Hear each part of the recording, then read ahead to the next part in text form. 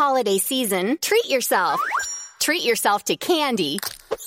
Celebrate the holiday season with the Holiday Crush. They've sprinkled candy with a holiday theme and fun-packed challenges every week for 5 whole weeks, finishing on January 4th. The more challenges you complete, the better your chances of unwrapping delicious rewards. So, are you ready to crush the holidays? Play the Holiday Crush now. Download it from the App Store, Google Play, or Windows Store for free. Terms and conditions apply.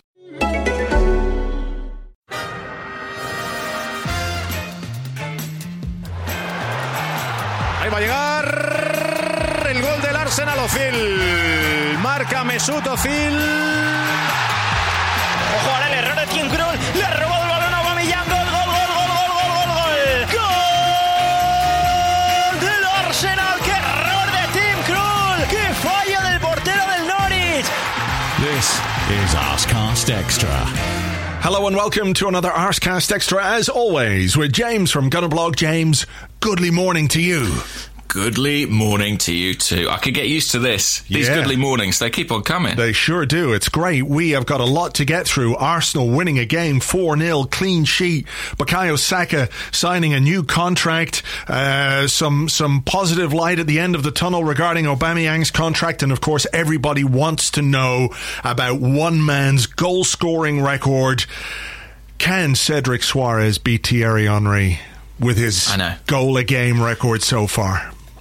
If he's got any sense, he'll fracture something else about now and retire from Arsenal representation with this glorious record intact. I don't think we need to even make jokes about injuries because, you know, it could happen. This is Arsenal after all. Yeah. That's actually an exclusive. That's an exclusive line from The Athletic. That's happened already, probably. Oh, my God. No, I mean, it was quite incredible. I mean, I guess you know it's your day, don't you, when the substitute right-back comes on and bangs one in with his left foot from 25 yards. But yesterday was a very, very good day for Arsenal Football Club for lots of reasons. Yeah, for lots of reasons. And look, we'll get to the other reasons a little bit later, but let's start with the match. Let's start with a 4-0 win over Norwich. You know, goals. We've won games under Mikel Arteta, but we've had few games where we've kind of banged in the goals. And I know there was an element of opportunism about a couple of them, but I don't think we can. What's the word? We can ignore the fact that Norwich, yes, they made mistakes, but we have a striker. We have a man up top who is absolutely predatory. He is always on his toes, very, very rarely caught on his heels. And a lot of the goals that he scores are just from this instinct he has of being in the right place at the right time.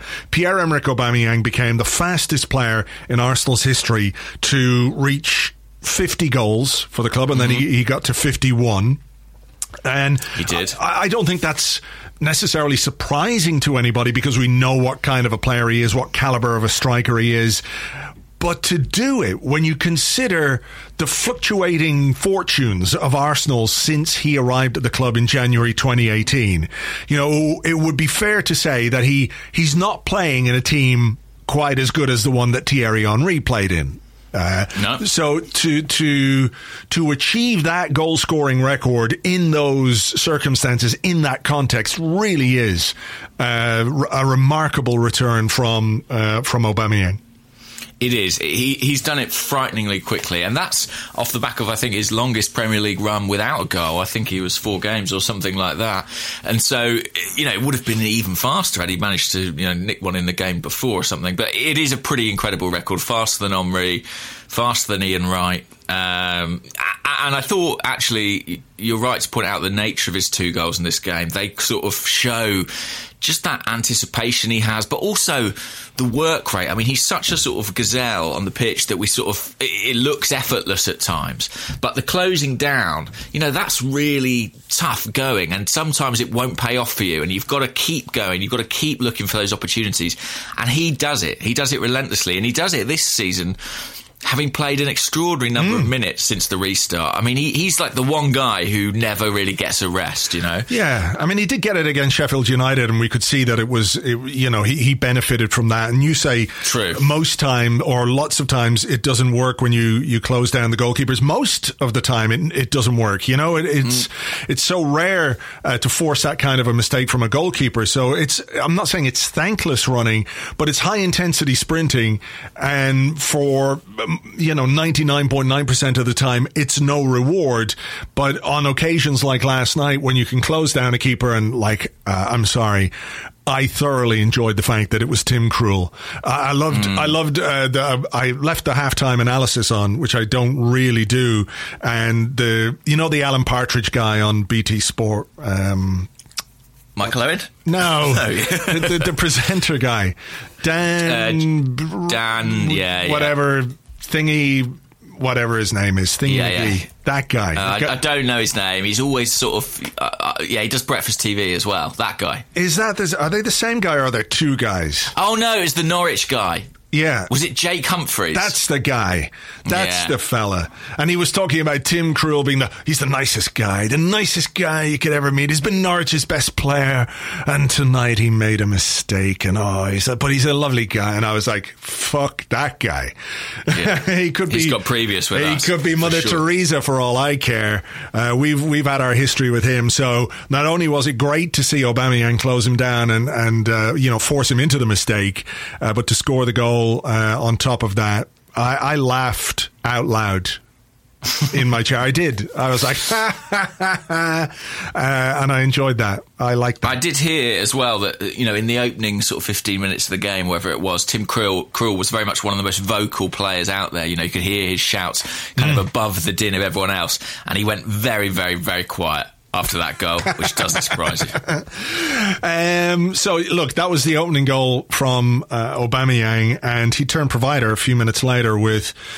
it was a lovely Arsenal move, wasn't it? David Luiz with the kind of pass that we know he can make. From that central position in a three, Kieran Tierney to Aubameyang, and who's careering into the box at top speed other than Granit Xhaka? What the fuck? 2020 is a strange year, James. Lots of weird and surreal stuff has happened, but that's right up there. That's high on the list. Yeah, I saw Mikel Arteta was asked, I think it was this week, about your observation you made in your blog about one goal from midfield, and he was pretty emphatic in saying, Arsenal needed to improve in that respect, and fair play to Xhaka. I mean, he actually made a run to get into the box and do it. I mean, I'm trying to think of other occasions where he's ended up that high up the pitch, and I can't remember too many. Yeah, it doesn't happen that often. Normally he shoots from about 30 yards, doesn't he? But yeah, I mean, a decent run, decent finish, good move too. And that was, I thought, the hallmark of sort of Arsenal's start in the game. Particularly in the first half, the ease with which we were able to kind of pick out our wing-backs. We had real width, and Norwich, I don't know if they expected us to play differently, if they thought maybe that the wing-backs wouldn't be there, given that we were at home in this match, but they really struggled to come to terms with it, and it led to them actually changing things around at half-time. Yeah, and I think what was most pleasing was the fact that it wasn't really just on one side. I think we've had a left-sided bias, and we look at Kieran Tierney and think, this guy, we love Kieran Tierney, and look at what he brings to the team, but we haven't really been able to replicate it down the right-hand side. So I think what was pleasing for me was the fact that Hector Bellerin was overlapping quite a bit and getting into good positions, and B, that he was being found. So it looked like there was an intent to play that way, to release Bellerin down the right-hand side. I think the final ball a couple of times could obviously have been better, but when we look at what Hector has produced in the last few games, and one of the issues we have is that he hasn't really been going beyond the halfway line from an attacking point of view. It was nice to see. I mean, do you think there's some correlation between the fact that it was Nelson rather than Pepe there? I don't know. It was interesting, wasn't it? I mean, Nelson was narrower than we're used to seeing Pepe. It almost looked at times like Arsenal had a kind of it almost looked like Aubameyang and Nelson were sort of narrow strikers, and Lacazette was dropping really deep, almost sort of tracking, I think, Norwich's central midfielder, stopping them playing out. Nelson was kind of inside the width of the penalty box, wasn't he? Yeah, he was that sort of inside right channel, looking for the ball quite a bit, and he did combine well with Bellerin there. So, again, that comes from the back three, and we spoke in the last show, didn't we, about how much more comfortable our defenders are in that formation.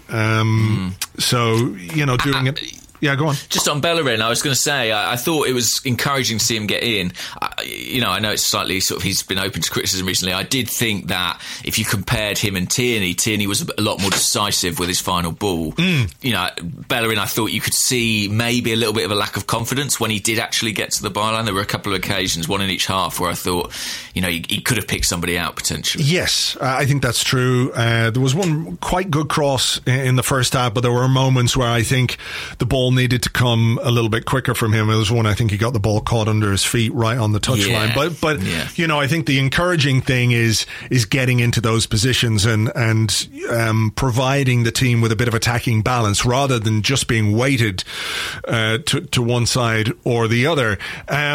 Can we talk a little bit about Dani Ceballos? Because I've got maybe a question about him later on, but I found it really interesting to listen to Mikel Arteta. I don't know if you were watching with the crowd noise or without the crowd noise.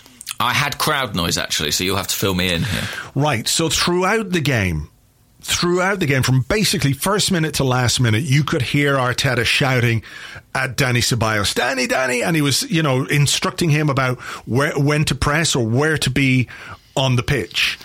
And I think the sideline coaching from Arteta really worked, because Ceballos had probably his best game for us since Burnley. And look, people can say it was Norwich. Of course, it was just Norwich. With all due respect, it is a team that's bottom of the table. So, is that the marker for where you want an Arsenal central midfielder to be? But I wonder if this is something Arteta is trying to take advantage of, the fact that we don't have a crowd, the fact that his voice can carry, that the instructions that he's giving from the sideline can be heard, because if Ceballos is over the other side of the pitch under normal circumstances, he's not hearing anything. So I thought it was really interesting the way that Arteta was trying to guide him through the game. And I don't know. I mean, how much can we put it down to what he was saying and what he was doing? But as a guy who knows that position very well and knows the sort of qualities and the attributes that Ceballos has, I wonder, is this like a real learning experience, a teaching game almost? You know what the solution to this is? An earpiece. We send Ceballos out with a little earpiece when crowds come back, and Arteta's got like a Britney Spears microphone on, and he can just whisper tactical nothings into his ear. I thought Ceballos was actually really good in this game, and it wasn't just sort of like him herring around as he is want to do when he is sufficiently fired up, but his touch was great. There was one brilliant turn in the centre circle, I remember. There was an outstanding pass, wasn't there, to Lacazette in the first half, whose header was straight at the goalkeeper. Scored. Yeah, another difficult day in front of goal, I thought, for Lacazette. Should have scored there. Should have done better when Reece Nelson tucked it back from the left-hand side. But Ceballos, I thought, was kind of all action. I thought Xhaka was good too. I mean, we talk about our dysfunctional midfield. This was a game, albeit against Norwich, where the midfield sort of worked. Yeah, what did Arteta say afterwards? The first 43 minutes were great. It really worked like he wanted, and then we gave away, I think it was Mustafi gave away a free kick just outside the box, and Emi Martinez made a fantastic save. But yeah, I mean, I think it did work, and then obviously Norwich changed things at half-time. I think, did they make a triple sub at half-time? I think they did. I'm not sure, actually. Wow. Yeah. I think they did, yeah. It was it was a big, bold change, wasn't it? And they took off Pukki and stuff like that. And they switched the system too. And in fairness to them, for that first 15, 20 minutes or whatever it was, the first half, it was a bit more of an even contest. And I think it slightly pushed Arteta into the change that he made. Yeah, well, look, we've spoken. It was a triple sub, by the way. Yeah. You're correct about that. We made a halftime change, of course, as well. Rob Holding coming on for Mustafi. What was I going to say? Yeah, the in-game management is a topic of conversation on this podcast and others as Mikel Arteta kind of learns on the job. I thought it was pleasing yesterday that when it became clear that Norwich had this extra man in midfield, our change was to put an extra man in midfield to try and stop their dominance. And, I'm not sure it worked straight away, but what we did was we had the ability maybe to push Norwich back a little bit rather than play the game in our half, and from there they made a mistake. I think that mistake, which led to Aubameyang's second goal, really just took the wind right out of their sails. But in terms of reacting, in terms of a tactical switch which was designed to counter what the opposition had done at half time, that was pleasing to see. It was, yeah. I mean, I suppose the most crucial change was Dermot coming on for Norwich because he chucked an assist to Aubameyang's way. But I liked Arteta's response. I mean, Joe Willock had a funny half hour or so on the pitch, but you could see that he, chasing back, he maybe gave us a little bit more than Nelson did. Nelson was quite unlucky to get hooked, I thought. He was having a right game. I agree. I think he created some chances in the first half. I thought he was lively on both sides when he got the ball. I personally would have preferred to see Lacazette come off because he had another poor game, really. I was surprised Lacazette started, to be honest. I kind of was too, but I sort of saw the logic in it when you look at what we've got to come. I think Lacazette, as we said on Monday, is probably now second choice to Nketiah for that position. And I think what Arteta will be looking for against Wolves is a performance of much greater energy and intensity from Eddie Nketiah. So he's looking at this game, he's thinking, well, we're playing Norwich, they're bottom of the league. I want to save Nketiah for the game against Wolves. Yeah. If Lacazette gets a goal in this game and boosts his confidence, then, it works out well. Sure. I could see why he was starting him in this game. I don't think it's an indication that his opinion on who his best option is in that centre forward position in the system that he uses has changed.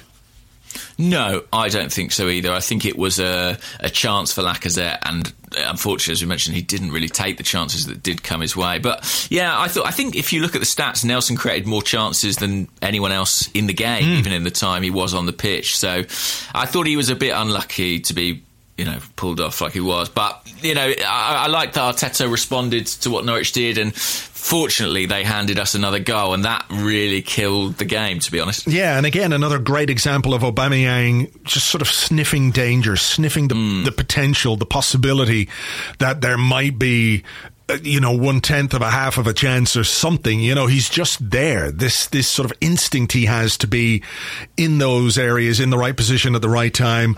It came to him. He made no mistake. That was 3-0, and that was always going to be the game. But can I go back right to the start of the second half? And Emi Martinez made what I thought was a really, really good save. There was a low drive from outside the box. I can't remember who the player was, and I can't find the video now. But the way that he took that ball, it was low, and it was sort of slightly going behind him. And the safe hands that he showed there is a really good save, but really safe hands, because it was one of those that you could have just spilled a bit, and an opposition player comes in and takes a rebound. The save just before half time, he really is. I'm not going to say giving Mikel Arteta a headache, because this won't be a headache in any way, shape or form for him. But he's been given an opportunity, and he is showing that there's a good goalkeeper in there.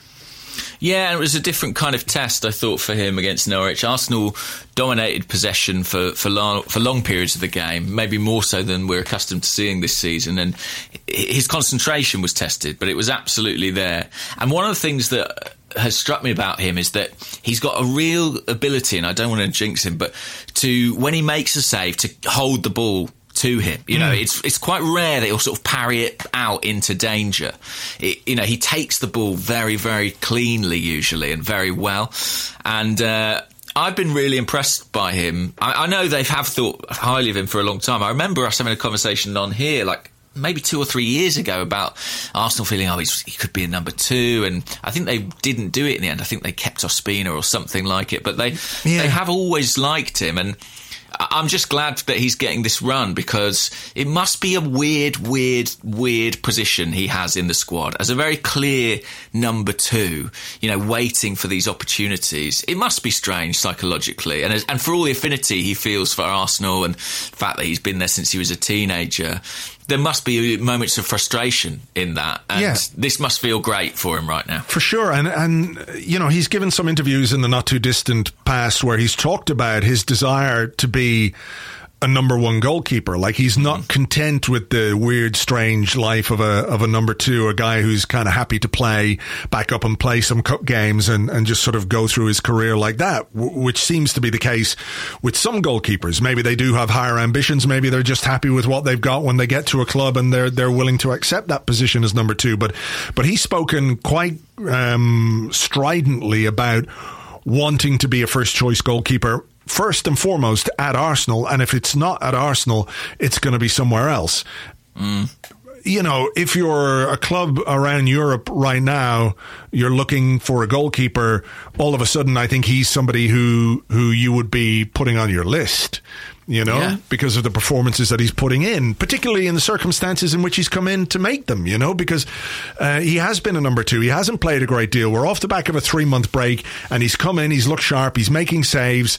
There are things I think, like every player, he can improve, but overall I've been really, really impressed with him. Yeah, I think, look, like the rest of this Arsenal team, there are some tough tests potentially on the horizon, some big games coming up. But up until now, I think he's been really good. And I agree, the sharpness that he showed against Norwich to make those saves when he needed to at quite important points in the game, just either side of half-time, I thought that was pretty impressive.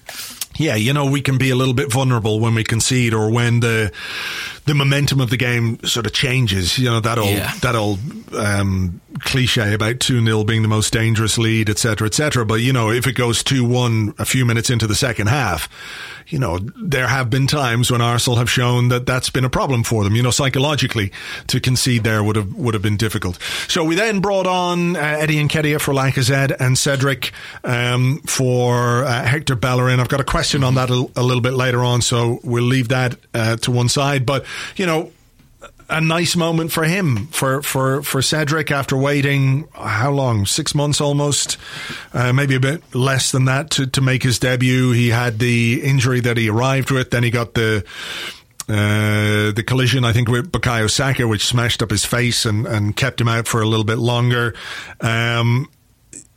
A nice moment for the player, and the celebration seemed to capture that quite well. Yeah, I think clearly he's actually made a pretty positive impression at London Colney. Mikel Arteta's been quite fulsome in his praise of him. In fact, he praised him after the game as well, didn't he? He said, of all our people in that part of the pitch, he's got the best end product, and he's sort of alluded to that a couple of times. I don't think that means he's expecting him to be banging in goals like that every single week, and he did get a little bit of luck with the deflection, but listen, it's a really nice moment for him, and very overdue. I mean, he had to wait a long time for that, and he's had his injury problems as well. So I think, despite my cynicism about the signing, I even managed to be pleased for him. Yeah, I think that's fair enough. And look, the proof of the pudding will be in the eating, as they say, or in the Cedric playing. So, judgments of him as a player can be made once he's played some games for us, and we can take our own view on the efficacy of the signing as and when he starts to play for us. But yeah, Arteta's been very positive about his qualities, about his two-footedness, about his ability to deliver in the final third. So. We'll come back to that, and we'll come back to the Bellerin thing. But in general, I mean, anything else we need to touch on in that game? It was a 4-0 win over the team who's bottom of the league. We were given a little bit of help by them, but I think, like we said, it is in no small part down to the awareness that we showed on the pitch. I thought there was quite a bit to like about the performance, particularly in the first half. The threat that we posed them. I enjoyed quite a lot of what we did in this particular game. And like, again, with the caveat, I realise, this is a game against the bottom of the league team, but, we've played so-called poor teams or small teams, this season and not done that. So it's nice that we did it. Yeah, I thought we looked, much more comfortable in this game, probably than we have in any so far since the restart, and that's partly down to the opposition. Maybe a little bit of it is to do with being at home, but I also think there's a bit of confidence coming back into the team now. It was such a difficult start in terms of the 2 defeats and everything happening off the field as well. And I've got to give credit to Mikel Arteta. He has managed, very swiftly to help steady that ship. And Arsenal now go into a really tricky run with at least a bit of positive momentum behind them. Yeah, and some points on the board. And when you look at what Europe might take, every point is precious. So I think we're into 7th now, are we? We are. I mean, we went above Tottenham with this victory, which nice. I enjoyed, and they've got to go to Sheffield United this evening, so come on the Blades. Yes, absolutely. So, yeah, look, we did it. We had to win. Nice to be back at home, even if I'm sure it was a very strange experience for a lot of people watching at home who would normally be at the game. I saw a picture that Amy Lawrence posted of the concourse at halftime, and it's just empty, which is really, really strange. But nice to get a home win under our belts, and we're now just 6 points off the top 4. So no, 8 points off top 4. 8 points, but Chelsea lost, didn't they, against West Ham, which I guess is to our favour. I mean, listen, I'm not holding out a huge degree of hope on that, but certainly European football of some shape or form is back on the table, you'd have to say, at this stage. I mean, the games against Wolves and Tottenham are obviously going to be absolutely massive, and Leicester, of course, are going to be absolutely huge in that regard. I'm sure as well we can have a little word with Liverpool and just say, look, lads, come on. You've won the league. There's no need to exert yourselves. Nobody needs a hammy. Nobody needs a calf strain. No one needs to pop their groin, do a cruciate, whatever it might be. Just take it easy. And, we'll keep the scoreline down, make it look vaguely respectable. You can just sort of say, look, we were on the beach, etc., etc. So, I think Jurgen would be open to that kind of thing, wouldn't he? He seems an honourable man. He's still dancing, as far as I'm aware. I am interested to see what sort of Liverpool turn up against Manchester City tonight. Given that they have won it now, the celebrations have begun. It is difficult, isn't it, to kind of focus and push on from that point. So, maybe that game's not quite as daunting as it looked a few weeks ago. Yeah, I mean, what can Liverpool achieve anything else between now and the end of the season? Looking at 100 points, because they've got seven games left to play, which is 21 points, and they're currently on 86. So that could, they could finish on 107. What's the record? Record Premier League title points. I think City did 100 in 2018. 100 and... No, that can't be right. Here we go. The 5 highest points totals in Premier League history. From 7 Premier League records Liverpool can still break in their final 7 games. So there is stuff for them to play for. Don't worry about it, Liverpool. Seriously, nobody cares. They can't have a gold trophy, though, can they? No, they can't. What's the point? What is the point? Forget about it. All right, well, look, Arsenal 4, Norwich 0. Wham bam. Thank you, ma'am. That was nice. Bukayo Saka signed the thing, James. He did. I really enjoyed... I think it was Chris Harris of Arsenal.com asking Bukayo about signing Dating. In his video interview. So that was a great thing. I mean, a goal there was last night for each of the years Bukayo Saka's extended his contract. It's great news. It's really great news. There's no two ways about it. I mean, it's fantastic. And I was glad, actually, as well, on the subject of Saka, to see him get an overdue rest. it would have been nice to see him play. And I was sort of imagining if there was a crowd there, could you imagine the ovation he would have got last night? I think he came on. Yeah, I think he might have been given a little run out as a sub. If there had been a crowd there, I think Arteta would have given him 5 minutes or something at the end to get that kind of a reception, But there was no need to risk him in the end.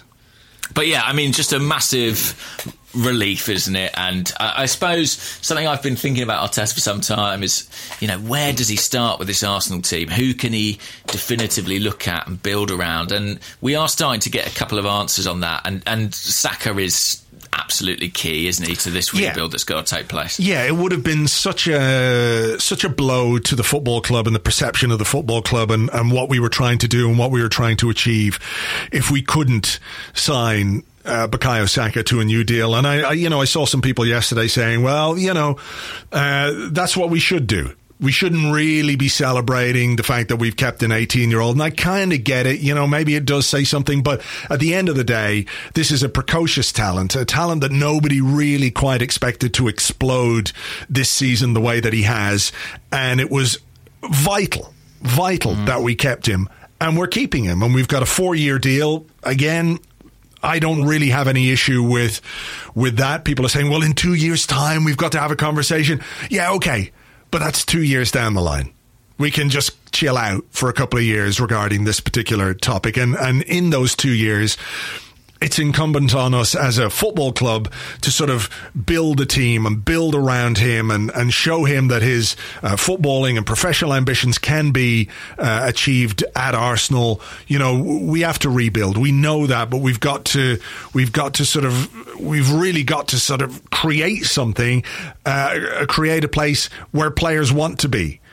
Where they're happy to stay and where they're happy to say, I will put pen to paper here. And I think it's a smart enough move from the Saka side of things. Like, if things aren't great in 2 years' time, then, they're in a position where moving on could be relatively easy. They're not waiting 3 years and all that kind of stuff. So I think it's a good signing for him. It's a great signing for the football club. It's an amazing signing for the fans because we've all connected with this kid in a big way, haven't we? And he sort of acknowledged that. In the video that he did for Arsenal.com, he was sort of saying, sorry, it took me so long for it to happen. It's like, he didn't have to do that. He didn't have to say anything like that. Everyone understands that these things are complex and complicated and there are myriad reasons why it might not have happened. But to have the sort of character and awareness to acknowledge that and to understand what it means to fans at 18 years of age, I think speaks so highly of him. Yeah, and I think without this signing, the credibility of the academy project, of building around these young kids would have been severely damaged. And I think with it feels like, okay, well, maybe there is something here that we can build on and move forward with. So I'm just really, really, really, really happy to see that he's going to be at Arsenal for the foreseeable future. I think Mikel Arteta is going to be absolutely delighted as well because it's clear what he thinks of him. And Saka does just seem like a really good kid, and I don't mean that in any sort of patronising sense. But but he's 18, so exactly. He's level-headed, and he's smart, and he's in touch with the fans. And I think that actually at 18, some players might think, well, do you know what? I can go and play for Man City, or I go and play for Bayern Munich. But I think he sees that at Arsenal there is a great opportunity for him to continue to develop with a manager who believes in him and a team that need him. Oh, yeah, that's a really good point. The team needs him for sure. But yeah, I mean, I think it just... winning football games changes people's moods. Things that create a good atmosphere around a club are so welcome, and that's it. And, what it might mean for the future of some other players, I think we'll discuss in part 2. But just to sort of create that sort of good mood around the place, I can't say it's a statement of intent or anything like it, but it is a positive step for Mikel Arteta's project. There are a couple of others I'm sure that he wants to nail down as well, and we will discuss those in part 2 because I've got a couple of questions. But, imagine Arteta talking about rebuilding, talking about how we need, Arsenal players who are willing to buy into his project, players who what did he say? If they want to get on the boat or whatever it was the other day, and the brightest talent from our academy decides, no, my future isn't here. I want to go somewhere else. I mean, I think, there was a strong will from the player himself, despite the options that he had elsewhere. And make no mistake, there were certainly options available to him. He wanted to stay. What did he say in the interview? It's Arsenal, isn't it? Why did you want to stay? And he went, well, it's Arsenal. He's been at the club since he was a kid. We have convinced him, and he's happy to spend, the next part of his future here. It means a lot, for all kinds of reasons, and hopefully it's the first of a number of these. Yeah, and the club needed it. Let's be clear about that. Like, I think the people running the club needed it too, to be honest, to give them a bit of breathing space and to have a sort of positive news story out there. And I think, it's just one of those things that as a fan, we've all been waiting for it. And genuinely, I think no one knows what the hell the transfer window is going to look like. And so I think maybe excitement about that side of things, which is normally sky high, is sort of tempered. But I do think Arsenal won't, whatever happens, Arsenal won't make a more important signing than this one. Yeah. All right. Well, look, that's good news. The win is good news. It was a very good, very positive day, an enjoyable day, a day in which you can sort of enjoy pretty much everything that came out of Arsenal. And we haven't had too many of those in the recent past, so it was really nice. Hopefully you've enjoyed part one. We will come back with your questions and more in part two right after this.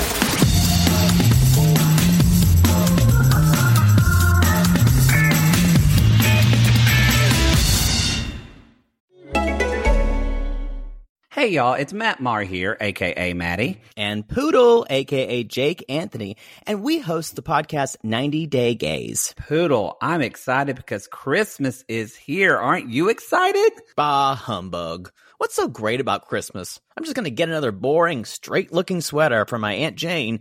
Well, Poodle Scrooge, you tell your Aunt Jane to get you Best Christmas Ever on AMC Plus. You will love it. Oh, wow. They got all my favorites. Elf, National Lampoon's Christmas Vacation, The Year Without a Santa Claus.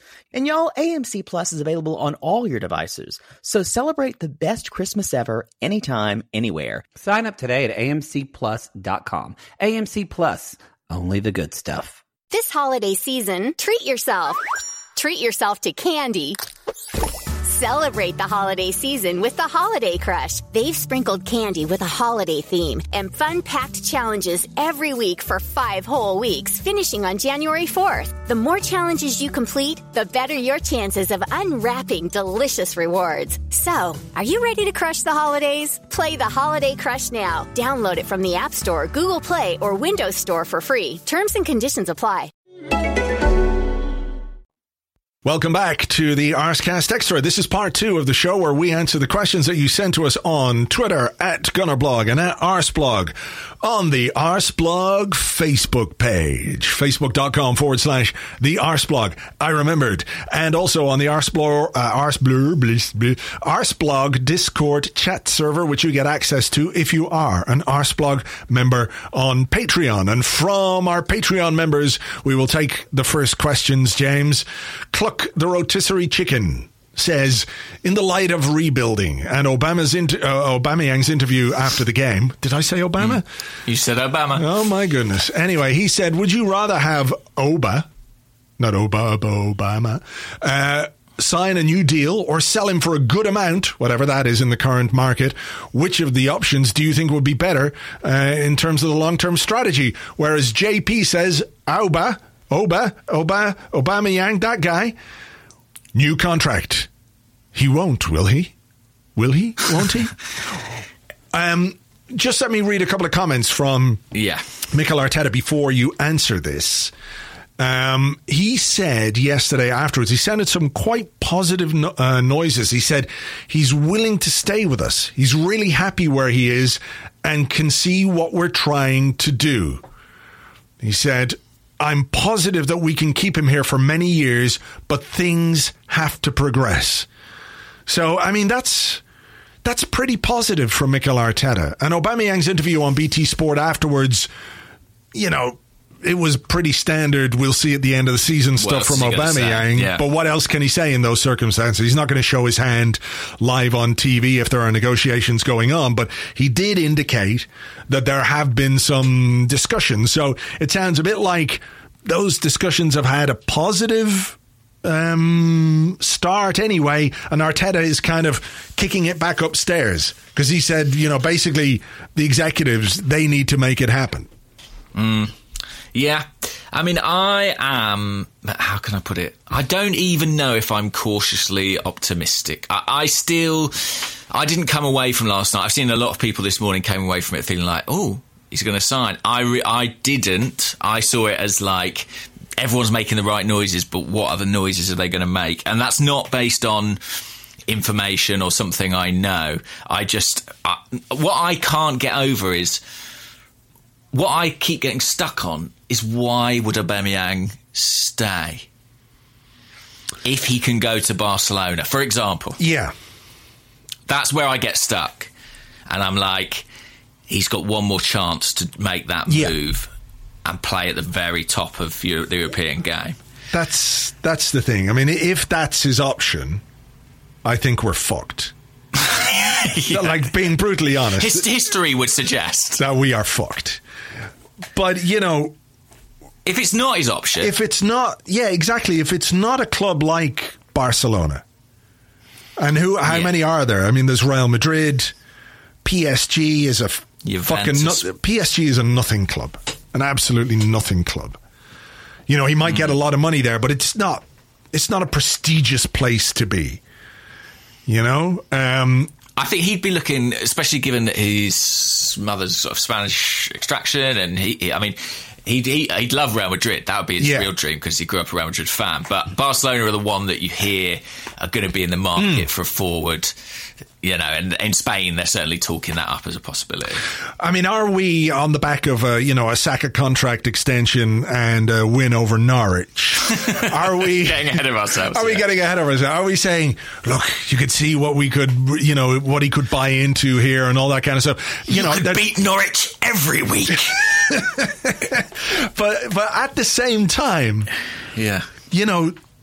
let's make no mistake about how important he could be to this process, or how important he absolutely will be or would be to this process if he were to stay.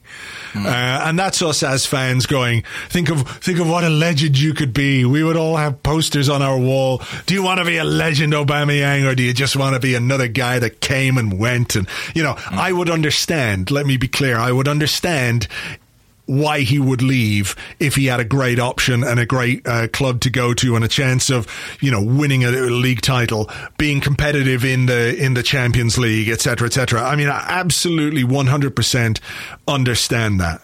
I do have some vague hope, though, that being a kind of leader in this environment might be something that's slightly appealing to him. He is held in such high regard, such high esteem. The young players love him. The rest of the team, everyone loves him.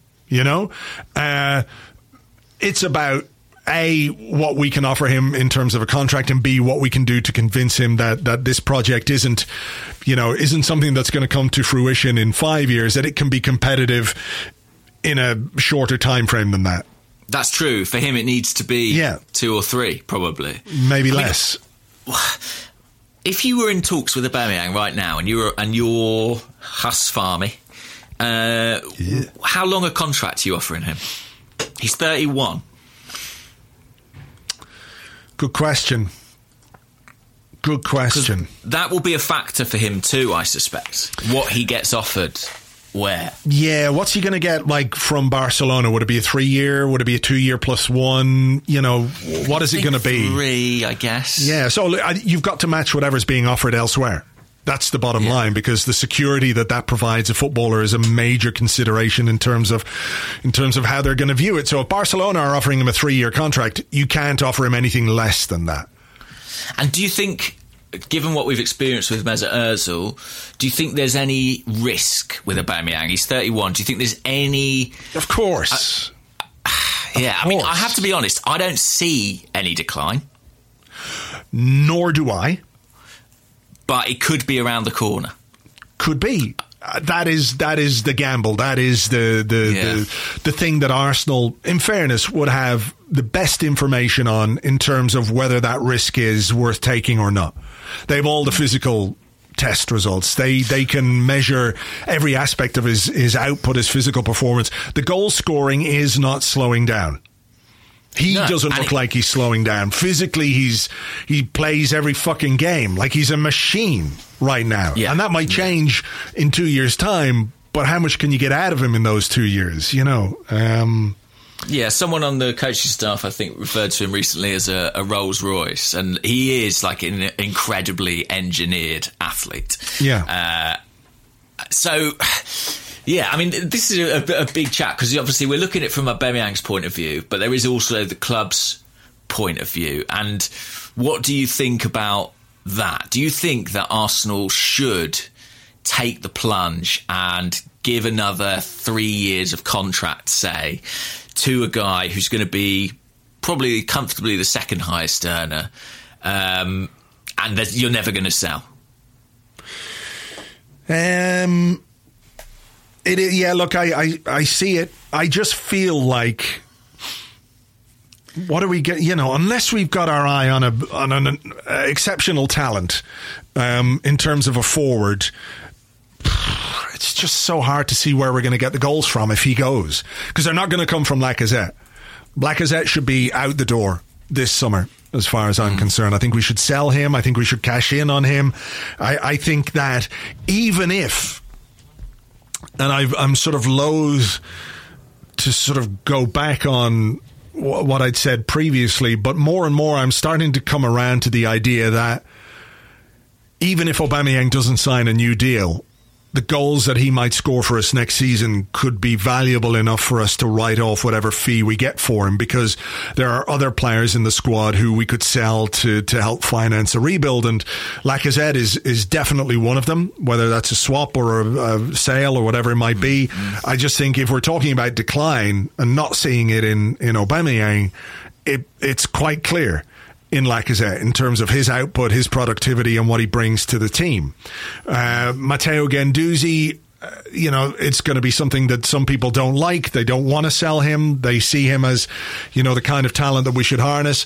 The discussion, you know, around him is based on little or no information, but I thought Arteta's comments about, you know, what does Guendouzi need to do to get back into the team? He said something's got to change, and nothing has changed. So it speaks to a sort of intransigence on Guendouzi's part to address whatever this disciplinary issue that he has had.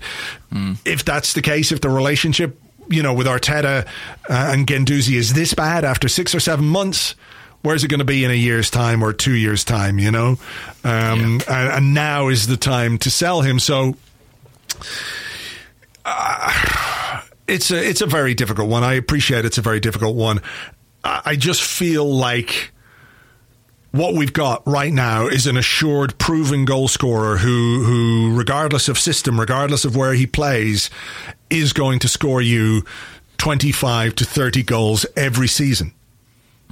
And that's extremely difficult to replace. And maybe part of the rebuild project is Aubameyang's goals next season, even if he isn't going to sign, laying the foundations for what comes next.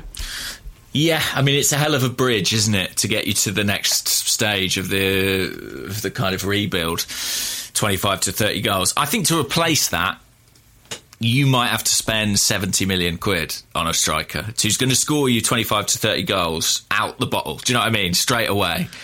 That's a lot of money. You have to get very lucky if you're buying a player cheaper than that to do that. Yeah, you're going to have to buy like you're going to have to buy a 22, 23-year-old who's sort of ready to kick on. You know what I mean? There's a guy at Lille, Osimhen, who's like Osimhen, sorry, who's really well thought of. You know, young Nigerian striker. They're talking about Napoli paying 70 million euros for him, and he's 21.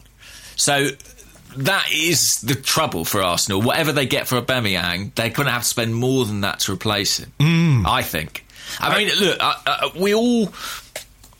we've all changed our minds on this, I would suspect, in the last 12 months several times, because part of you can't help but go, Arsenal desperately need money. If there's an opportunity, they've lost too many players for free. You know, what happened with Ramsey can't be allowed to be repeated.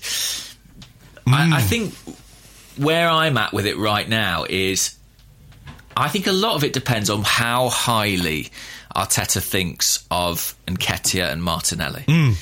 Because if you really believe that those two guys can be great and they need to be given time to develop and see what their level is, then having Aubameyang for the next 3 years as a bridge, who's going to get older who's going to age in that period, who's going to support them and maybe have to be involved slightly less towards the end of that period. In theory, that his goals buy you the time to develop those two. Yeah.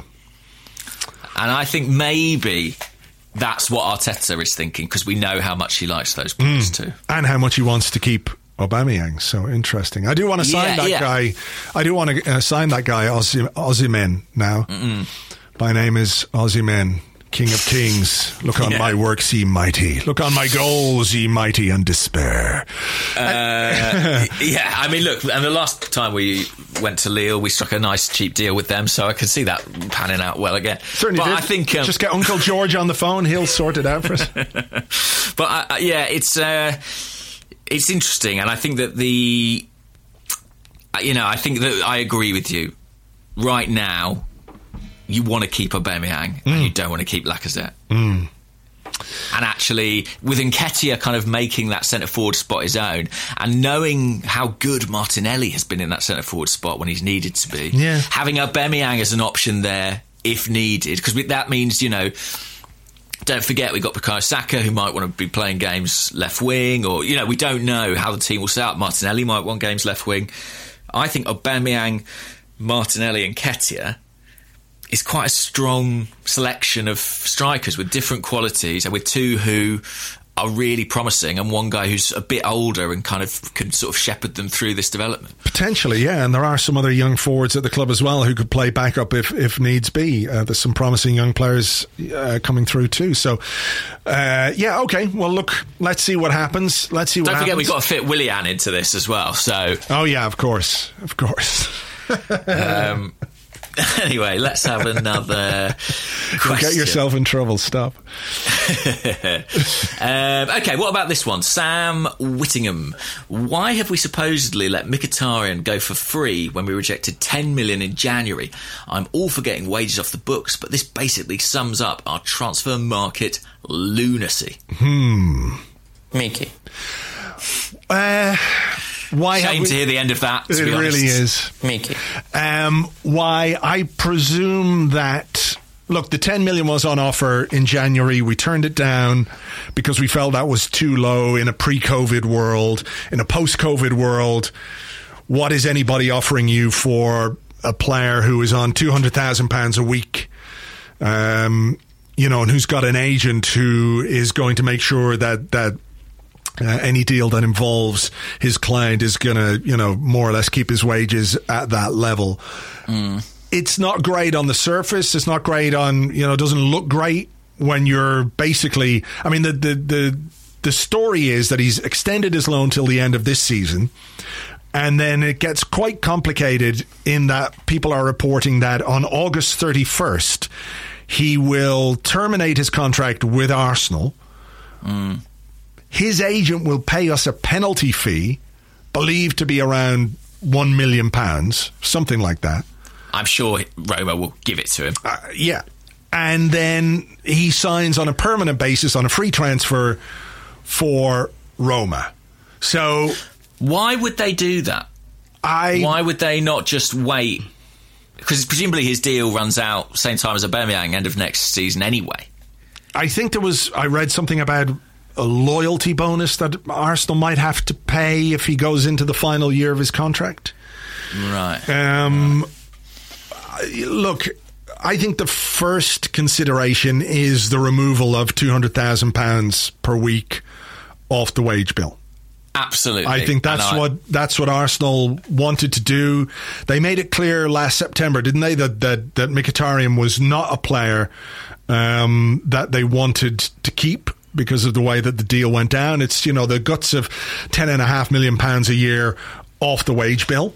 When you consider that there are some other people earning a lot of money and not doing much to earn that money, these are considerations that Arsenal have.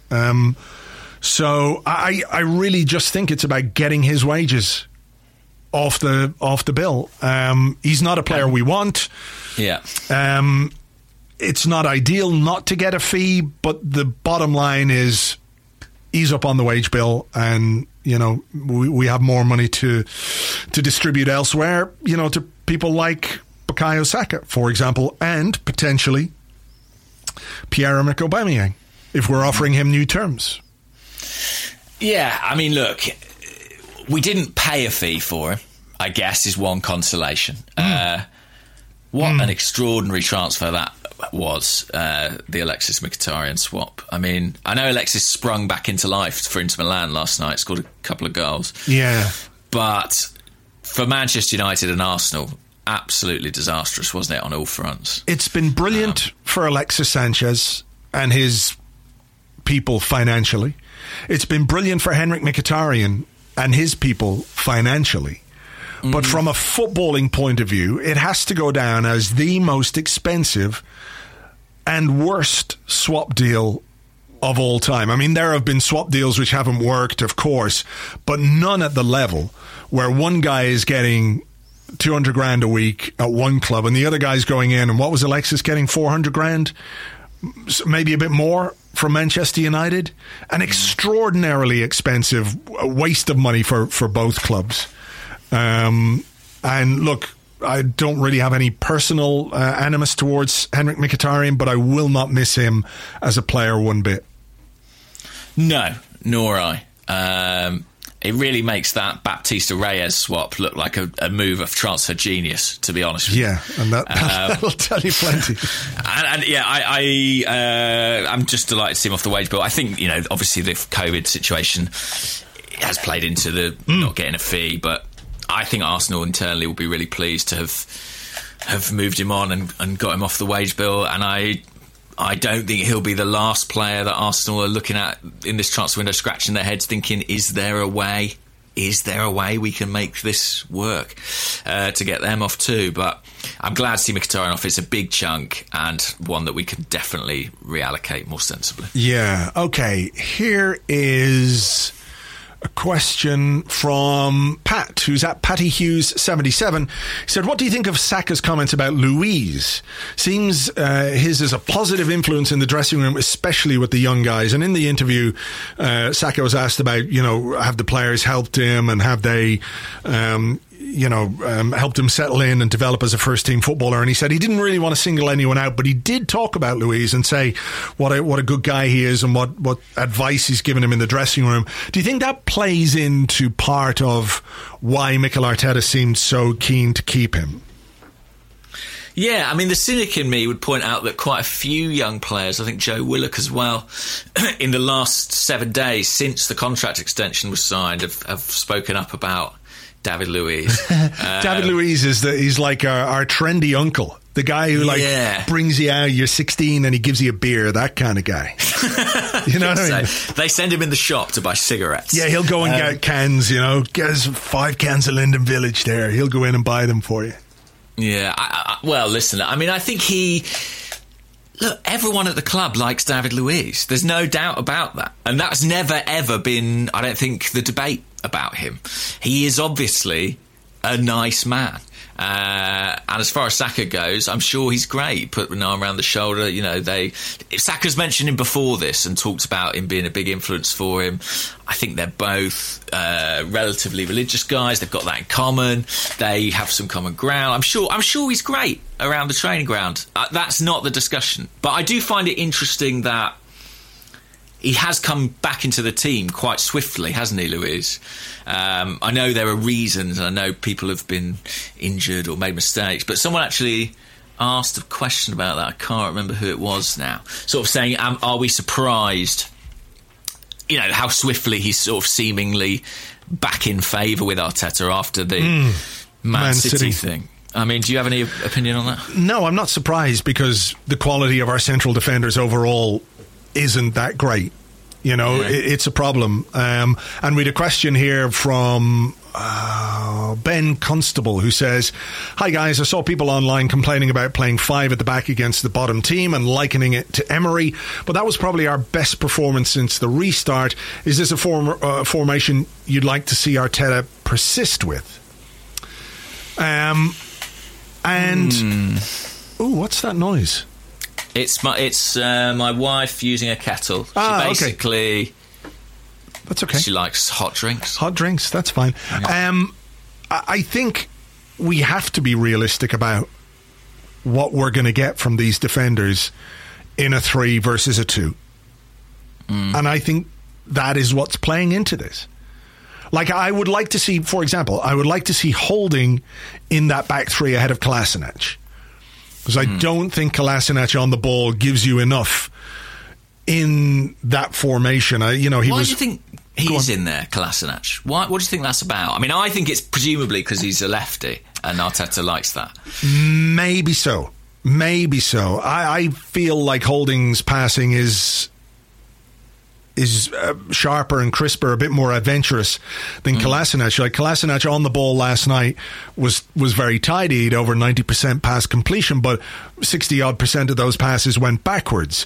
And I think when you've got a system in which you're trying to get the ball to your wide players, to Tierney and to Bellerin, and Tierney in particular, the more quickly we get him the ball, the better. And Kolasinac is just a little bit safe. He's a little bit conservative. He's a bit clumsy. I think he's probably more suited to the wing back position than the third centre half. But I would have concerns, over any duo that we're going to put out there. So I think the back 3 is part of it. David Luiz in a back 3 was really very good for Chelsea, wasn't he? That's where he's played his best football throughout his career. So I'm not that surprised. Arteta doesn't seem to rate Socrates at all, does he? No. So, and I imagine that I don't know, but I imagine that his ability on the ball is part of that. What about the sort of wider issue though of young players and building a squad? And Arteta's talked a lot, hasn't he, about needing to have the right experience around these guys so they can develop, etc., etc. We think about that in terms of what happens on the pitch in matches. Do you think what happens on the training ground and what he can bring in terms of the experience that he has is also part of it? Yeah, I think so. I mean, clearly you need players who are going to sort of, put their arm around somebody, give them advice, can be a different type of leader. And Arteta really clearly believes that Luiz can do that. And when Luiz is good, he's very good. That is the trouble with him. He'll have a game like he did yesterday, or even to an extent the previous match, where he looks pretty comfortable, pretty competent, and at some point he'll make a high-profile error. And it's the bullet you have to bite if you're going to have him in your team. But I think that Arteta's already made how he feels about him quite clear. As far as the back 3 goes, I do think we might see more of it than we necessarily imagine, just because, with Saliba coming in next season, he's played a lot of football as the kind of right-sided centre-half in a 3. He's played in the centre of a 3 as well, so you can imagine him kind of stepping into that Mustafi role. Once Pablo Mari is fit, potentially he gives you a really good left-sided option. With Luiz in the middle, you've got 3 players there who can all pass the ball, who can all distribute.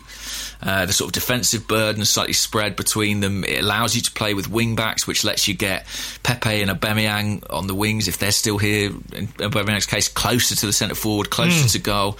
There is a lot about this formation that makes sense for Arsenal. And that's not to say there's not another way of doing it, but it is worth pointing out that even when we were playing with a back 4, it wasn't really much of a back 4. It was kind of Saka was pushed high. Xhaka was almost as a third centre-half anyway at times. Yeah. So, I don't think we should get too hung up about what we call it, but I do think this shape could have a real relevance next season as well. Okay. Your question. My question. Well, I mentioned him there, actually. Joe B, who's at Capt Joseph on Twitter, says, the Saliba situation. Discuss. Who do you think is right/wrong, and how should we approach it to keep Saliba happy? Well, I think the ship may have sailed in terms of what we can do about it now, but what do you make of it all? I just saw a story there that there might be further discussions about what's going to happen. Ah, okay. I found the whole thing quite odd for a start. Yes, it's quite hard to get your head around, isn't it? Yeah, this is a situation, again, it's one of those that we've left right to the death. And maybe the negotiations were protracted and complicated. I suppose the idea that Arsenal should pay the entirety of that fee, that clause that, if he played 17 games or a certain percentage of the games, Saint-Étienne were due a fee. A sizable fee. Sizable, 2.5 million. Now, in fairness, a fee that we agreed to pay and a fee that we put in there to incentivise his use, because we wanted him to play and we wanted him to develop. But the terms of that original contract are gone now. I mean, what I would say is that as strange as it seems to pay a fee to a club who are effectively loaning a player from you, I think makes more sense when you think about it almost as part of the transfer fee for Saliba. Yeah. This idea that if he plays a number of games next season, we will pay more for him because he will have accumulated more experience and thus be further along his development. Yeah, so Saint-Étienne released a statement saying that there were unacceptable sporting and financial demands from Arsenal. Arsenal hit back to say, well, look, he's injured. We wanted the Saint-Étienne medical team to work with our medical team to ensure, that he's fully fit, etc., etc. I couldn't get my head around why that would be an issue for Saint-Étienne. I don't understand on any level how they might have a problem with Arsenal protecting the interests of the player. And I think Arsenal wanted him to come back here at some point, and I don't really see how that would be a massive disruption to their plans. I mean, it's not like they don't know the player. I think this was about the money, wasn't it? That's what I would infer from the outside. Yeah, but I mean, why would they also be looking for all the money? I know times are tough and every club needs every penny it can get together, but there's got to be some measure of compromise in terms of what you can expect in this market. It's being reported by L'Equipe this morning that we could still sanction the loan, that negotiations could still be going on. I wonder if the thing playing out publicly between the two clubs was the greatest thing of all time. It seems a bit unseemly to have that kind of a spat go on in public. The thing that I not worry about, the thing that's a real shame is that he is not going to be able to play in a final. This is the club that he grew up at. This is a big occasion for them. Maybe they don't have much of a chance in the final against PSG. They're certainly the underdogs. But as you said the other day, cup football can throw up all kinds of surprises. And I think from the player's point of view, how great would it be to come to Arsenal, with his final game being a cup final for his team, his former team, etc., etc. If there was a danger of him feeling that Arsenal have denied him a chance to play in that game, whatever else is going on, I think we have to be mindful of that. I think we have to be conscious of how the player himself is going to feel. Mikel Arteta was very clear and said he's earned the right to play in this game. He wants him to play in the game because I think he, as somebody who was a player, will understand what it would feel like to miss a cup final because, whatever the rationale, whatever the explanation, if you're a player and you're not being allowed to play in a cup final because of whatever reason, you're going to remember that and not necessarily the nuts and bolts of what seems like a protracted loan deal, lack of agreement between two football clubs. When is the final actually due to be? June 24th. Matt Spiro on Twitter says, the crux of the conflict is not financial. Reaching agreement over the bonus shouldn't be too hard. But Saint-Etienne refusing to accept Arsenal's insistence on Saliba making 2 round trips to London for medical tests, spending 10 days away, including in the week leading up to the final. So, I mean, that is quite demanding. It is very demanding, it seems. Like, particularly in the week leading up to a final where you're going to be working on your game plan, your tactics. You want the team training together. You want to, create the atmosphere going into a game against nefarious PSG. It's us against them. The minnows against the big boys. That seems, if that's what is happening here, that seems a little too demanding.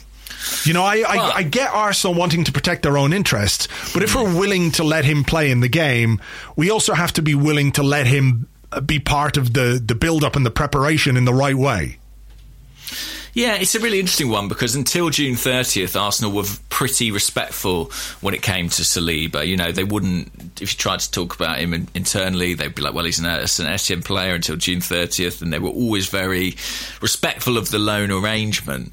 I actually think, look, if there's, given how important he is to our plans and how big a role he potentially has to play next season, I can understand Arsenal being concerned about him going out there and playing if there is a fitness problem there. I mean, what if he picks up an injury, sure, that puts him out for months and months, and they've spent 30 million quid on this player? I guess it depends what the injury is. I mean, do we know? I mean, it doesn't seem like it's a minor thing if they're being that exercised by the whole thing. Yeah, I mean, he's had good groin problems this season, and I think he had a little surgery at Christmas, so that might be part of it. I would like Saliba to play in the final for his own sake. Yeah, I'm me sure too. He would too, but I also can see Arsenal's perspective that they have to protect our interests first, and if it means that he's more fit and more available for the start of the season, he is ultimately an Arsenal player at this point. Yeah. But yeah, it's disappointing that St Etienne felt the need to take it public, definitely. And I do wonder if that was their attempt to kind of force Arsenal's collaboration. Yeah, I mean, bottom line for me is, what's the player's state of mind going to be if he's not allowed play in this game? And we don't know, to be fair, but we can have a guess. I mean, Arteta and him have spoken a few times already, apparently, but Arteta wants him to play it, so it's a really odd one, and it's one that's come up because of the COVID thing, right? If this clause had been triggered, the financial element of it had been triggered in March, no one would have batted an eyelid, We had a question here in the Discord from AB_Gunner who says, do either of you know anything about Tim Lewis, the new non-executive board member, and if his appointment gives us any clues about the future of Arsenal? And Burgundy David, who is at Truck_Puncher. Truck Puncher. There's a superhero that we've all missed. Truck Puncher. What kind of significance do you think a corporate lawyer joining the board as a non-executive director has? Non-executive directors are not involved with day-to-day management, but used as advisors for their expertise and knowledge in the field. It does sound like something we need. Yeah, it's interesting, isn't it? Because, the chairman retired not long ago, and you looked at that board, it had 4 people on it. 2 of them were Stan and Josh. The other 2, with respect, were, I think into their 80s, and you thought that could do with some freshening up, that could do with some new voices at the table. I think it's interesting. He's a KSE guy, really, Tim Lewis. He's close to the Cronkies. He was involved, I believe, in kind of advising KSE on the acquisition of Arsenal. Yes. Way back when. And I think that, to an extent, it gives them someone, I'm not going to say on the ground, but it gives them someone on the inside. It gives them another point of contact within the club. And it gives maybe, hopefully, a little bit of oversight too. And I don't think that, or any kind of accountability to the ownership, is a bad thing. I really don't have anything to add to that. I think you've summed it up perfectly. If he is a KSE man, then, like you say, he's a point of contact. He's separate from the Football Executive Committee. If there's oversight, as I've said on this podcast a few times before, I don't think that would be any bad thing. You know, to have somebody in there who, even if he's not necessarily in a position of authority, is somebody who can look at what's going on. You know, he's a lawyer, so he'll understand a lot of what's happening in terms of contracts, in terms of what we're doing and how we're trying to do it. And if his job is to basically be KSE's guy, separate from the executive committee, I don't think that's a bad thing. No. Fully agreed. Any other questions? Let's have a little look here. Lots of stuff. I have one here, just a quick one. We'll try and whack through a couple.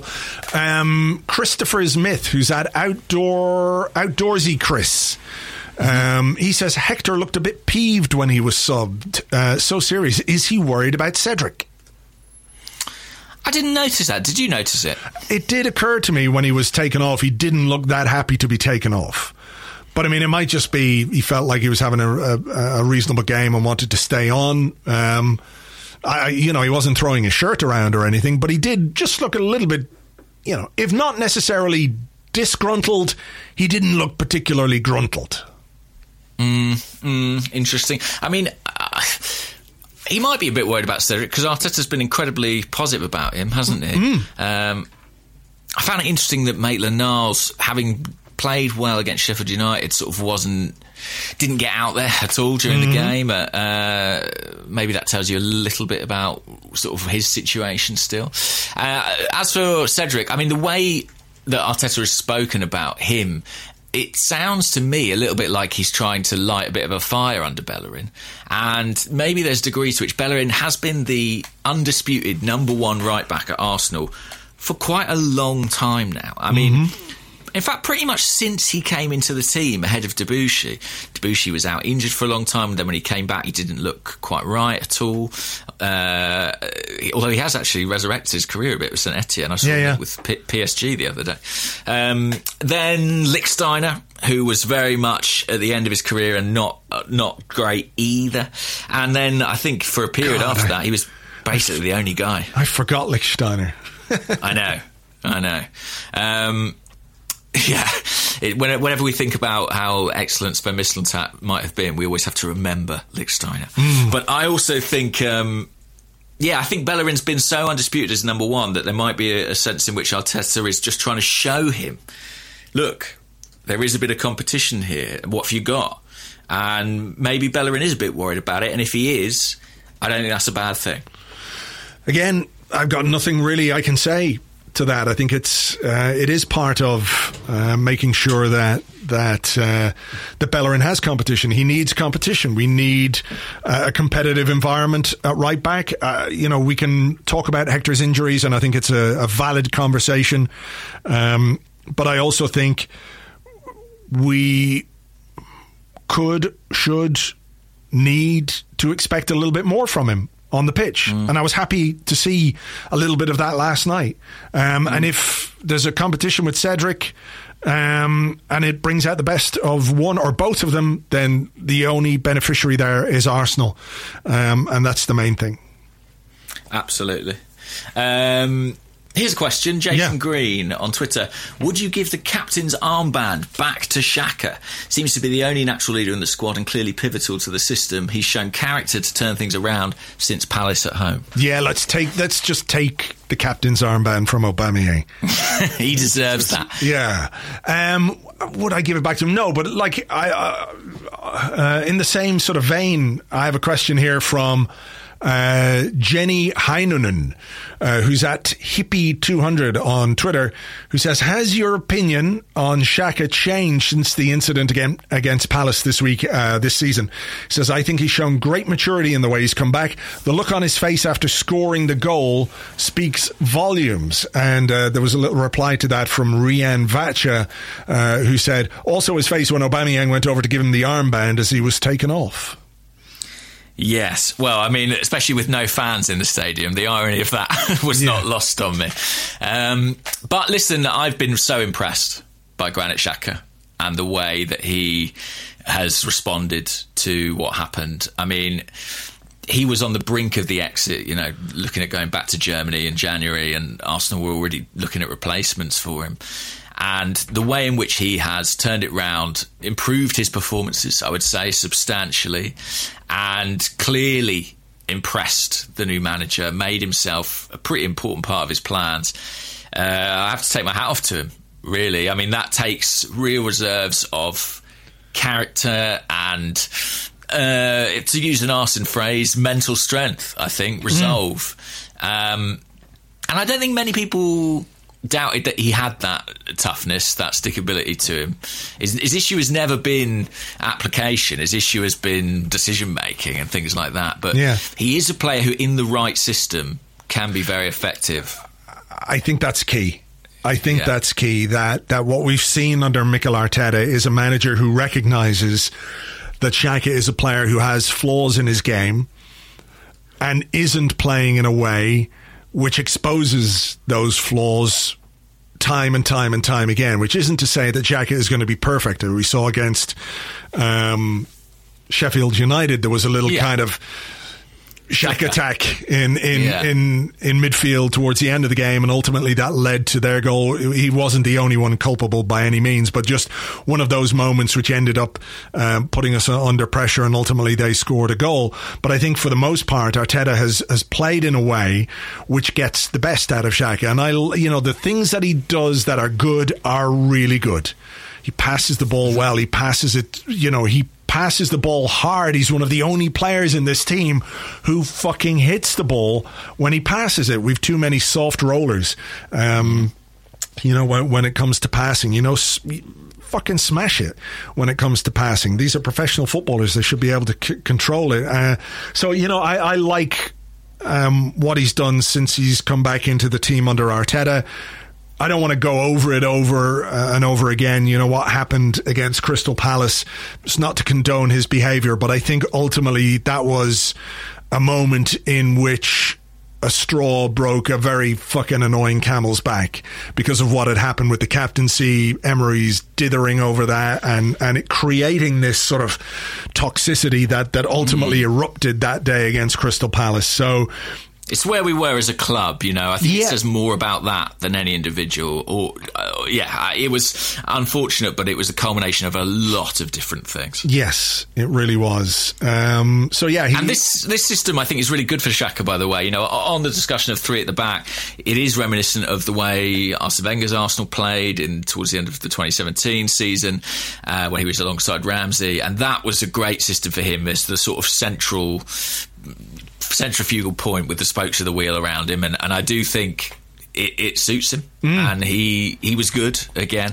I don't think we're in a hurry to take the armband off him, but it doesn't matter really who wears the armband. It's clear that Arteta views Xhaka as one of the leaders in this squad. For sure. Well, he is. He's one of the senior players. He's an experienced international. He's well respected within the dressing room. So it's natural for him to kind of assume that responsibility. So I don't have a problem with that. I had a question here from Facebook from Matthew Tweddell, who says, do you think Emile Smith-Rowe has a place in the squad next season? And if so, in what role? Interesting question. I mean, well, if Arsenal don't play with a conventional number 10, if they were playing like they were when Arteta first came in, with Mesut Ozil in that role off the striker, I'd look at that and say, well, that could be a Smith-Rowe position, potentially. I think as a kind of number 8, maybe, kind of where Dani Ceballos is playing, he could get a chance. But I know he's well thought of. I'm not expecting him to walk into the team next season or anything like it. I just think that there's a big step up physically from the Championship to the Premier League even, and I'm intrigued to see how he copes with it. But clearly, he's a player of talent and someone I think Mikel Arteta probably think quite highly of. He seems stylistically to suit a lot of what he's trying to do. What do you think? I don't know exactly. I mean, he's doing very well at Huddersfield. He's still quite young, so maybe there's a case to be made that, you could give him another loan, give him another year somewhere where he can really, really develop with regular football. Like if we're not, let's say we're not in the Europa League next season, how much football are some of the young fringe players going to play? You know? So it might depend on that. And then, of course, he's going to have Willian to deal with as well. So of course, there is Willian to consider in all this. But look, let's see what he does between now and the end of the season at Huddersfield. I've seen their fans talking on Twitter about how impressed they are with him and everything else. So... well, that bodes well, for sure. Let's have one more from Facebook. Michael van Nijenhuis. Sorry. Of course. Sorry. He says, Memphis for Laka is being rumoured. In terms of swap deals, do you think that represents good value for us? Have you seen Memphis's rapping? No. Right. No. Do I need to? Should I? I don't know. I'm not sure how I feel about it. It makes me slightly uneasy. But listen, he can play. He can definitely play. He really fancies himself. He's not a character who I've thought, I love him. But, I'll be open-minded. Lacazette, I think a swap deal is our best bet, isn't it? I can't see us getting the money that's going to be particularly useful to us. Do Atletico Madrid still want him? They've got lots of strikers now. They've got Morata, haven't they? And they've got Diego Costa, and they've got that Portuguese kid, João Felix. Yeah, Jesus. Yeah, well, that rules that out. They don't desperately need Lacazette. No. I don't think Memphis is a player I would particularly be keen on, to be honest.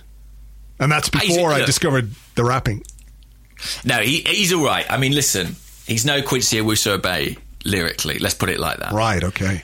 But, what's his player? But what's his output? It's not brilliant, is it? He's about 9 goals this season. Is that right? I don't know. I'm going to have to have a look. 9 in... He's been playing centre forward a lot for them. That's interesting. Didn't realise that. Look, he's a good player. He's 26 as well, which is a decent age. It's funny, isn't it, how in football you just quantify ages. That's a good age. That's a bad age. Yeah, it's bad. Yeah, where's the happy middle ground? It's 26. Is that good age? It's great age? I must confess, on Memphis, I've not seen enough of him at Lyon to have a formed opinion. I've genuinely only really watched his social media, and I enjoy footballers going off piste and doing things like trying to become a rapper, so I'm not going to judge him.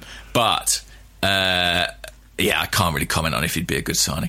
I kind of feel like we've got, if he's going to play through the middle, then maybe, but I think out wide we're quite well stocked. Yeah. Like, we've got Pepe, we've got Nelson, we've got Saka, we've got Aubameyang, who I think Arteta does see there. We've got Martinelli, who potentially he sees there as well. Even Smith Rowe is a consideration. Don't forget Willian. Don't forget Willian. Do we need to sign anyone else if we get Willian? If we don't sign anyone else, imagine how much money we can give Willian. Amazing. Looking forward to it. All that sweet Mkhitaryan money funneled straight into Willian's pocket. And again, on this, by the way, Willian's quite a good player. I don't have any beef with Willian. I'll be slightly amused if we sign him. Yeah, we're just joking. We're just mostly with you, Kia. Mostly. Yeah. Right, very, very final one from Monty Mark, who's Mark Morrow, who's at Monty Mark. He said, Ceballos has had 2 eye-catching performances, both versus lower-level opposition. There's definitely a player there, though. Given the choice, would you want to keep him to see if Arteta could coax his A-game out more regularly? I will swap him for Lacazette. All we need to do is convince Real Madrid they need Lacazette. Seriously though, would you like? I wouldn't buy him. Could we have another loan? I wouldn't buy him. Sound a bit like that bit from League of Gentlemen. We didn't burn him. We didn't buy Daddy Ceballos. Could he have another loan? He's not going to play for Madrid, is he? No, Zidane doesn't like him at all. He's not good enough. But he's good enough for us. We're not that good. Well, I mean, do you think the Guendouzi situation could in some way influence a decision there? Yeah, I think it could. I don't think Guendouzi's going to be around. That's my current opinion. Permission to change it, but I think, this is a bit different to what happened after Dubai, where he was out for one game and he's not being rehabilitated in the squad. He's not being brought back in. Something needs to change, and it hasn't, in Arteta's words. And I do wonder if Arteta's looking at it and going, right, if I want to sort of get anyone in here, some people have to leave. And I don't want it to be Aubameyang. So who's it going to be? And I think Guendouzi, whatever you think of him, as a kind of saleable or swappable asset, is high on that list. Yeah. And so to an extent, it's like, if Arteta's mind's made up on that, do you know what I mean? Then this isn't going to change. Yeah. And the season's over in like, I don't know, a fortnight or something mental. You know what I mean? A few weeks. It's a month, isn't it? But it's not a vast amount of time to turn it around. I think what we're seeing with Ceballos is a player who is willing to work hard and is willing to do what the manager tells him. And when he does... As long as he can hear. As long as he can hear him, yeah. So as long as fans are out of the stadium, he's going to be great. But, if it was a case we could loan him again for another year, I'd be sort of cautiously positive about that. Or try Madrid's hand. Like we're all assuming he cost 40 million quid. But that's in a pre-COVID world. If you go to Madrid and you say, this player who you hate, Zidane, can we have him for half that? You never know. Apparently the loan deal that we did, it was done completely between the two clubs without any agent or intermediary. Right. Which is very unusual, isn't it? Because even loan deals have agents and what have you involved, and this didn't. So perhaps it might be a relatively simple way of maintaining some squad depth ahead of next season. Yeah, I mean, look, if there's not a buyer for Ceballos, I mean, I think there are clubs in Spain who would take him if they could. Certainly, I don't know if they'd be willing to pay, but Valencia have been really interested in him in the past. And if they could take him on loan, they would. And Ceballos might think, I'll be more on the radar of Madrid and Spanish national team.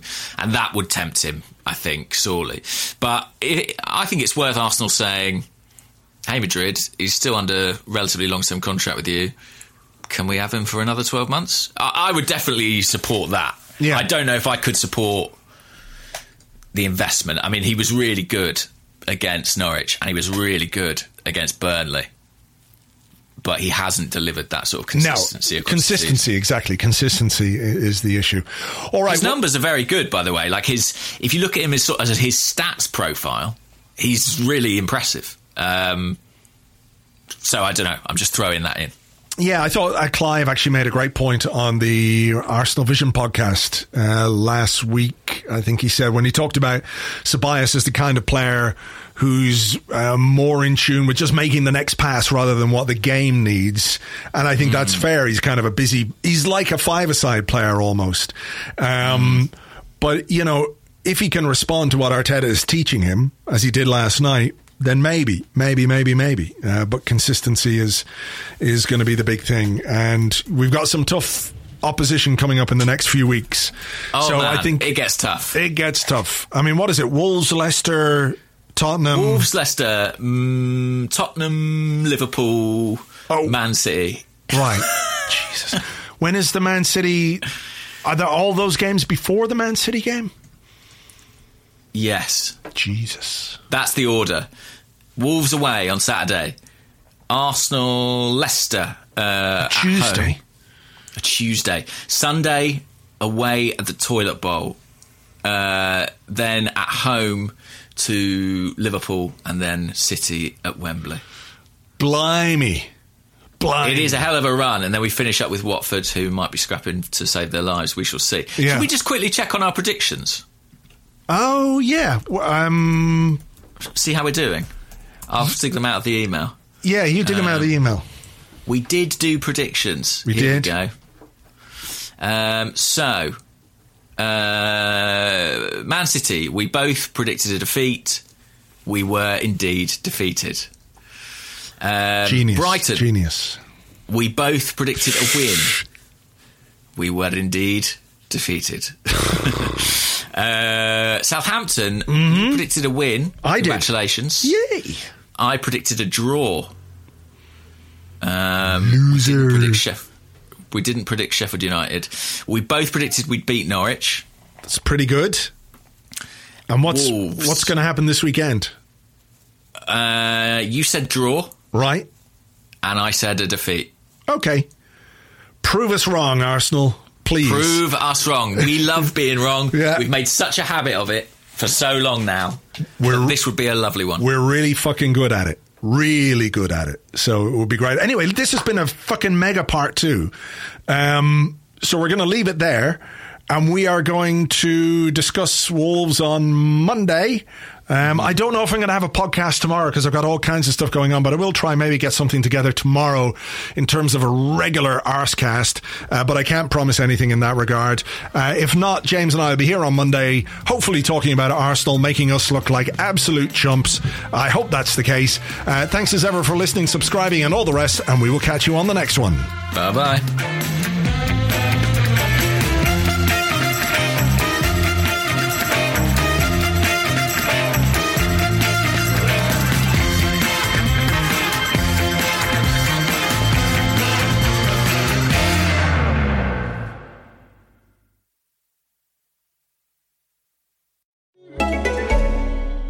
This holiday season, treat yourself. Treat yourself to candy. Celebrate the holiday season with the Holiday Crush. They've sprinkled candy with a holiday theme and fun-packed challenges every week for 5 whole weeks, finishing on January 4th. The more challenges you complete, the better your chances of unwrapping delicious rewards. So, are you ready to crush the holidays? Play the Holiday Crush now. Download it from the App Store, Google Play, or Windows Store for free. Terms and conditions apply.